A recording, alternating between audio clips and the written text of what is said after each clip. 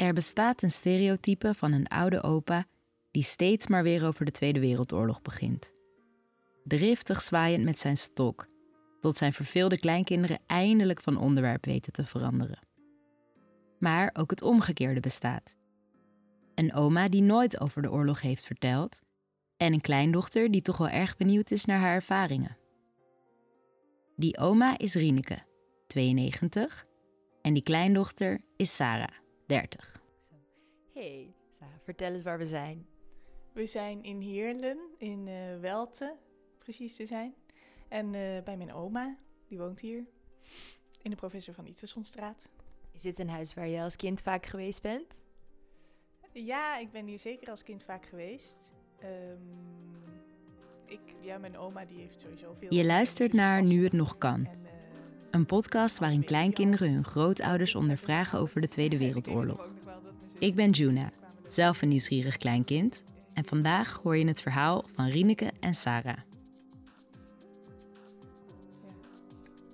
En vertel eens iets over jezelf. Ik ben Sarah Willems. Ik ben 30 jaar oud. Het is niet zo dat Sarah niets over haar oma weet. Ze kent haar juist heel goed.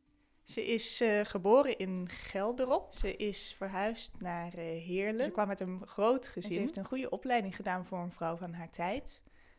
Want ze heeft de HBS gedaan en daarna is ze logopediste geworden. Ze weet dat Rieneke de eerste logopedist van Heerlen was. En dat ze altijd een erg zelfstandige vrouw is geweest. Ja, en ook wel een vrouw met veel interesses en passie voor dingen. Vooral voor toneel en voor taal. Die ook wel echt serieus is. Maar ook heel erg kan genieten van dingen in het leven. Rieneke vertelt haar kleindochter graag verhalen. Alleen haar oorlogsverhaal, dat is erbij ingeschoten. Ik heb me misschien wel enigszins afgevraagd van wat de oorlog voor haar was. Maar nee, ik heb het nooit met haar over gehad. Waarom ze er nu dan wel naar wil vragen? Als je nu volgt wat er gebeurt in oorlogen in het Midden-Oosten en zo, dan zie je vaak mensen die op de vlucht zijn gegaan, mensen die echt gewoon, mensen zijn zoals wij, zeg maar, die daar net zo'n leven hadden als wij hier, maar dan het ongeluk hebben gehad dat ze op de verkeerde plek zaten en in een oorlog terechtkwamen. En dat heeft me wel doen realiseren dat ik dacht, wauw, dat kan je gewoon overkomen. En hoe is dat dan eigenlijk? Dus wat dat betreft vind ik het heel mooi en waardevol om het dan aan mijn oma te vragen hoe dat is. Zij kan het vertellen. Om erachter te komen hoe haar oma de oorlog heeft beleefd, zijn we in Heerlen. Waar we na een lekker kopje pompoensoep van Rieneke om tafel zitten. En Sarah begint bij het begin. Wat weet jij nog van het begin van de oorlog? Ja, dat was direct voor ons heel erg spannend. Iedereen was natuurlijk wakker geworden door de geweldige vliegtuigen die overkwamen, want het was 's nachts al begonnen. Ja. Dus iedereen was eigenlijk vrij vroeg wakker geworden en het was een mooie dag, net als nu. En de mensen kwamen naar buiten, we wisten niet wat er gebeurde. Er kwamen honderden en honderden vliegtuigen over. Dus wij stonden, om 8:00 stonden wij buiten met een paar mensen te praten. En toen kwam er iemand naar ons toe. Dat was de priester van de parochie van ons. Ja. Die kwam ons vertellen dat mijn vader gevangen genomen was. En het was om 9:00 's morgens, dus wij wisten van, wat was oorlog, ja. En dat was de eerste dag van de oorlog? Precies, 10 mei 1940. Rieneke is 12 als de oorlog uitbreekt. Haar vader is al een jaar in dienst en is gestationeerd in Midden-Limburg, waar hij de Maaslinie bewaakt. Tot Duitse tanks de grens overrollen en hij gevangen wordt genomen. En wij dus met die schrik van, mijn vader is gevangen genomen, ja. En toen heeft hij een week in een schoolgebouw in een beek gevangen gezeten met een heel aantal mensen. Ja. Toen heeft mijn moeder nog gedaan kunnen krijgen dat ze hem even op mocht zoeken. Nog later, dus ik denk na een dag of 10, werden wij weer thuis gewaarschuwd. En zeiden ze, jouw vader loopt daar om de hoek op de Valkenburgerweg. Ja. Dus wij in paniek natuurlijk daar naartoe, met z'n allen, ik weet nog, met Marleen in het wagentje, die 9 maanden was. Mijn vader, en die liep daar in gelid met een hele groep krijgsgevangenen, met de Duitsers en de bajonet op de schouder, daarnaast lopend. Dus je mocht niet even bij hem een praatje maken. Nee. Ja, zwaaien. Dus wij stonden op de stoep en wij konden zwaaien, ja. En toen op een gegeven moment mochten ze hebben dus en dun moeten lopen, en dun, mochten ze op de Pijnsweg.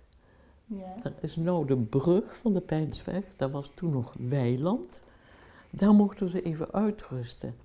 En toen een paar van ons hadden gauw thuis wat gehaald, van, ik zal maar zeggen, wat ik nog weet, een pakje chocola en zoiets, om hem nog iets toe te kunnen stoppen. Oh. Nou, en toen is hij dus met een trein vervoerd naar Duitsland.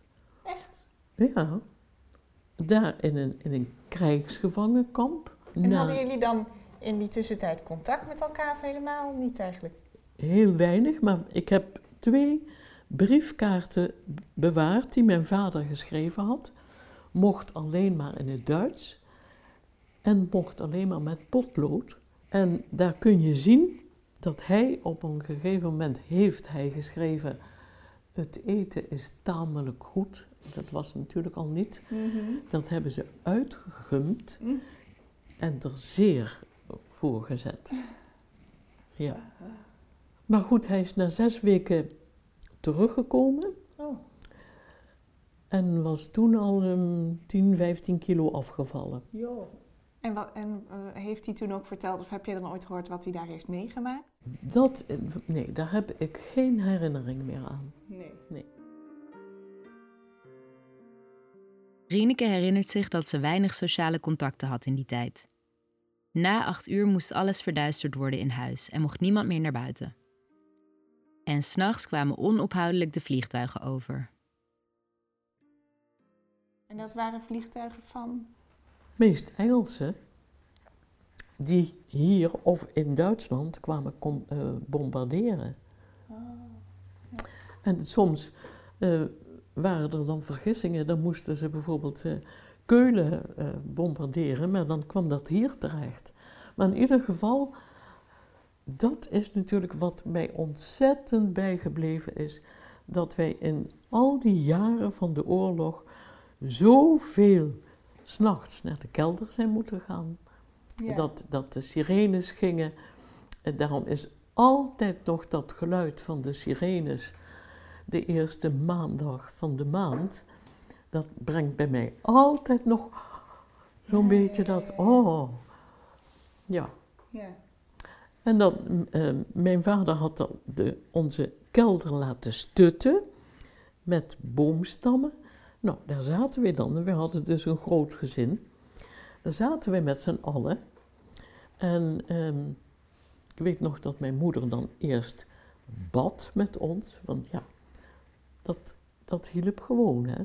Dan werd je rustiger. Dan denk je, oh, ja, misschien worden wij wel gespaard. Hè. Ja. En buiten die kelder, op straat, ging het leven min of meer door. Rieneke ging gewoon naar school, al was de helft van het gebouw bezet. En dan liep buiten overal de bezetter rond. Maar je zegt dus, je herinnert je ook wel Duitsers op straat. Ja, zeker. Waar je dan ook wel een beetje huiverig voor was. Ja, zeker. En die gingen ook met groepen marcherend de straat op. En dan werden die Duitse soldatenliederen gezongen. Hè? Zeg maar de nazi-liederen. Of ja, dat waren toch speciale liederen. Ja, zeker. En dan natuurlijk het grote verschil toen de Amerikaanse soldaten door de stad liepen na de bevrijding. Toen was iedereen helemaal hotel de botel. De bevrijding, dat was voor Rieneke niet mei 1945, maar september 1944. Zij bevond zich in een rare situatie, in een vrij stukje Limburg, terwijl niet veel verderop hard werd gevochten. Nadat die leuke Amerikaanse soldaten Heerlen hadden bevrijd, moesten ze nog door, naar Duitsland.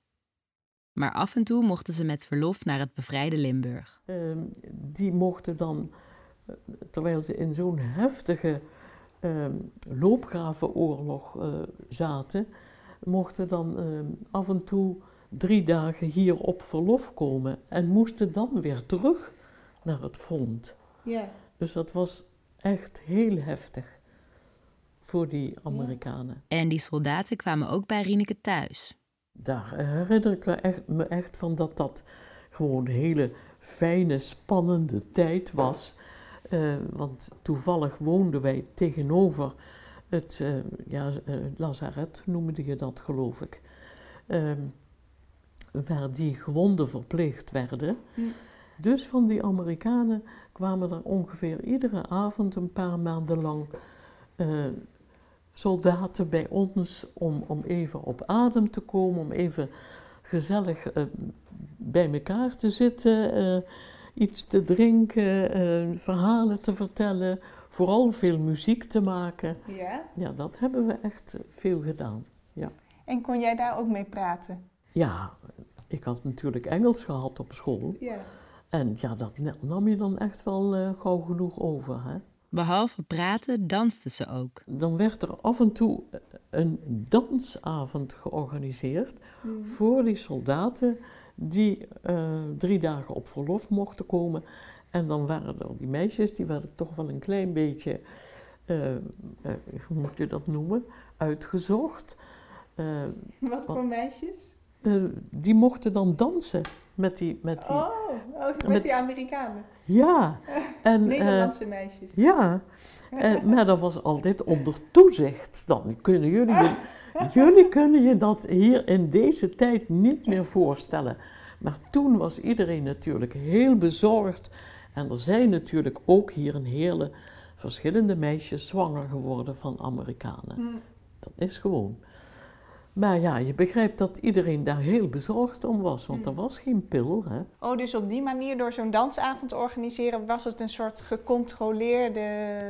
Ja, en hadden die Amerikanen toch een prettige, ontspannen avond. Ja. En wij vonden dat natuurlijk geweldig, want ik ben ook vaker mee geweest naar die dansavond.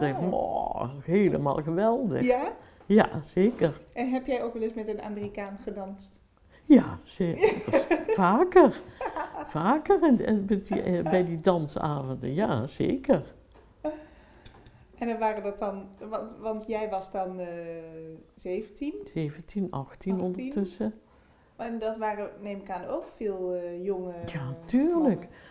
Wat denk je dat het oorlogskerkhof in Margraten, daar liggen duizenden Amerikanen, allemaal van die maanden.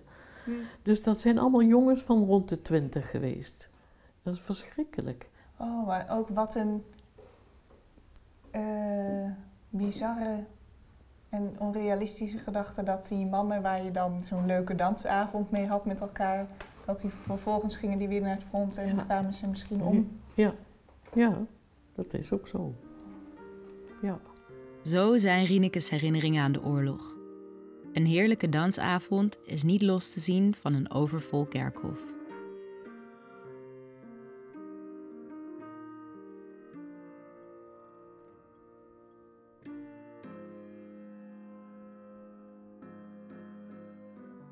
Sarah wist niets over haar oma's oorlogsverleden, maar heeft nu toch een beeld gekregen. Nou, ik had de indruk dat vooral het feit, gewoon de aanwezigheid van Duitsers, maar ook daarna de bevrijding met die Amerikanen. En ik denk ook die periode, dat zij al wel bevrijd waren, maar de rest van Nederland nog niet. Volgens mij was dat een hele indrukwekkende periode voor haar ook. Was ze toen natuurlijk al wat ouder. En heeft het volgens mij heel bewust meegemaakt. En ook op een hele belangrijke leeftijd. Dus ik merkte wel aan haar hoe ze daarover vertelde dat het heel erg ook meteen weer beelden opriep. Aan de jonge Amerikaanse soldaten heeft Rieneke ook nog een tastbare herinnering. Een gastenboek dat ze al die tijd bewaard heeft. Sommigen schrijven gewoon alleen hun naam, maar dan op een gegeven moment beginnen er steeds meer verhalen in te komen. You are the breathless hush of evening that trembles. And someday I'll know that moment divine when all the things you are through the years I'll dream of this, the fleeting hours I spend in bliss. For shall time change the picture fair, an interlude. This was my first stop in Holland, often 5 years, a prisoner of war in Germany.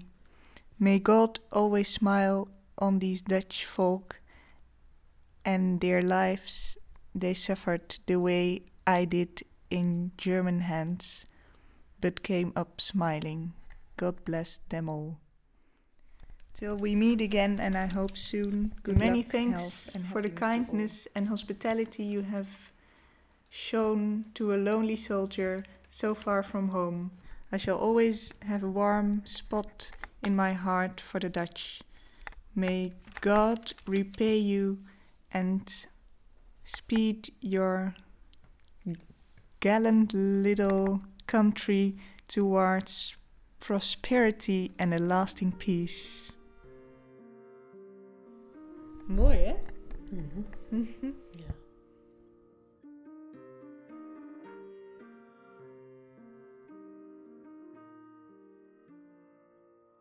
Dit was de tweede aflevering van Nu het nog kan.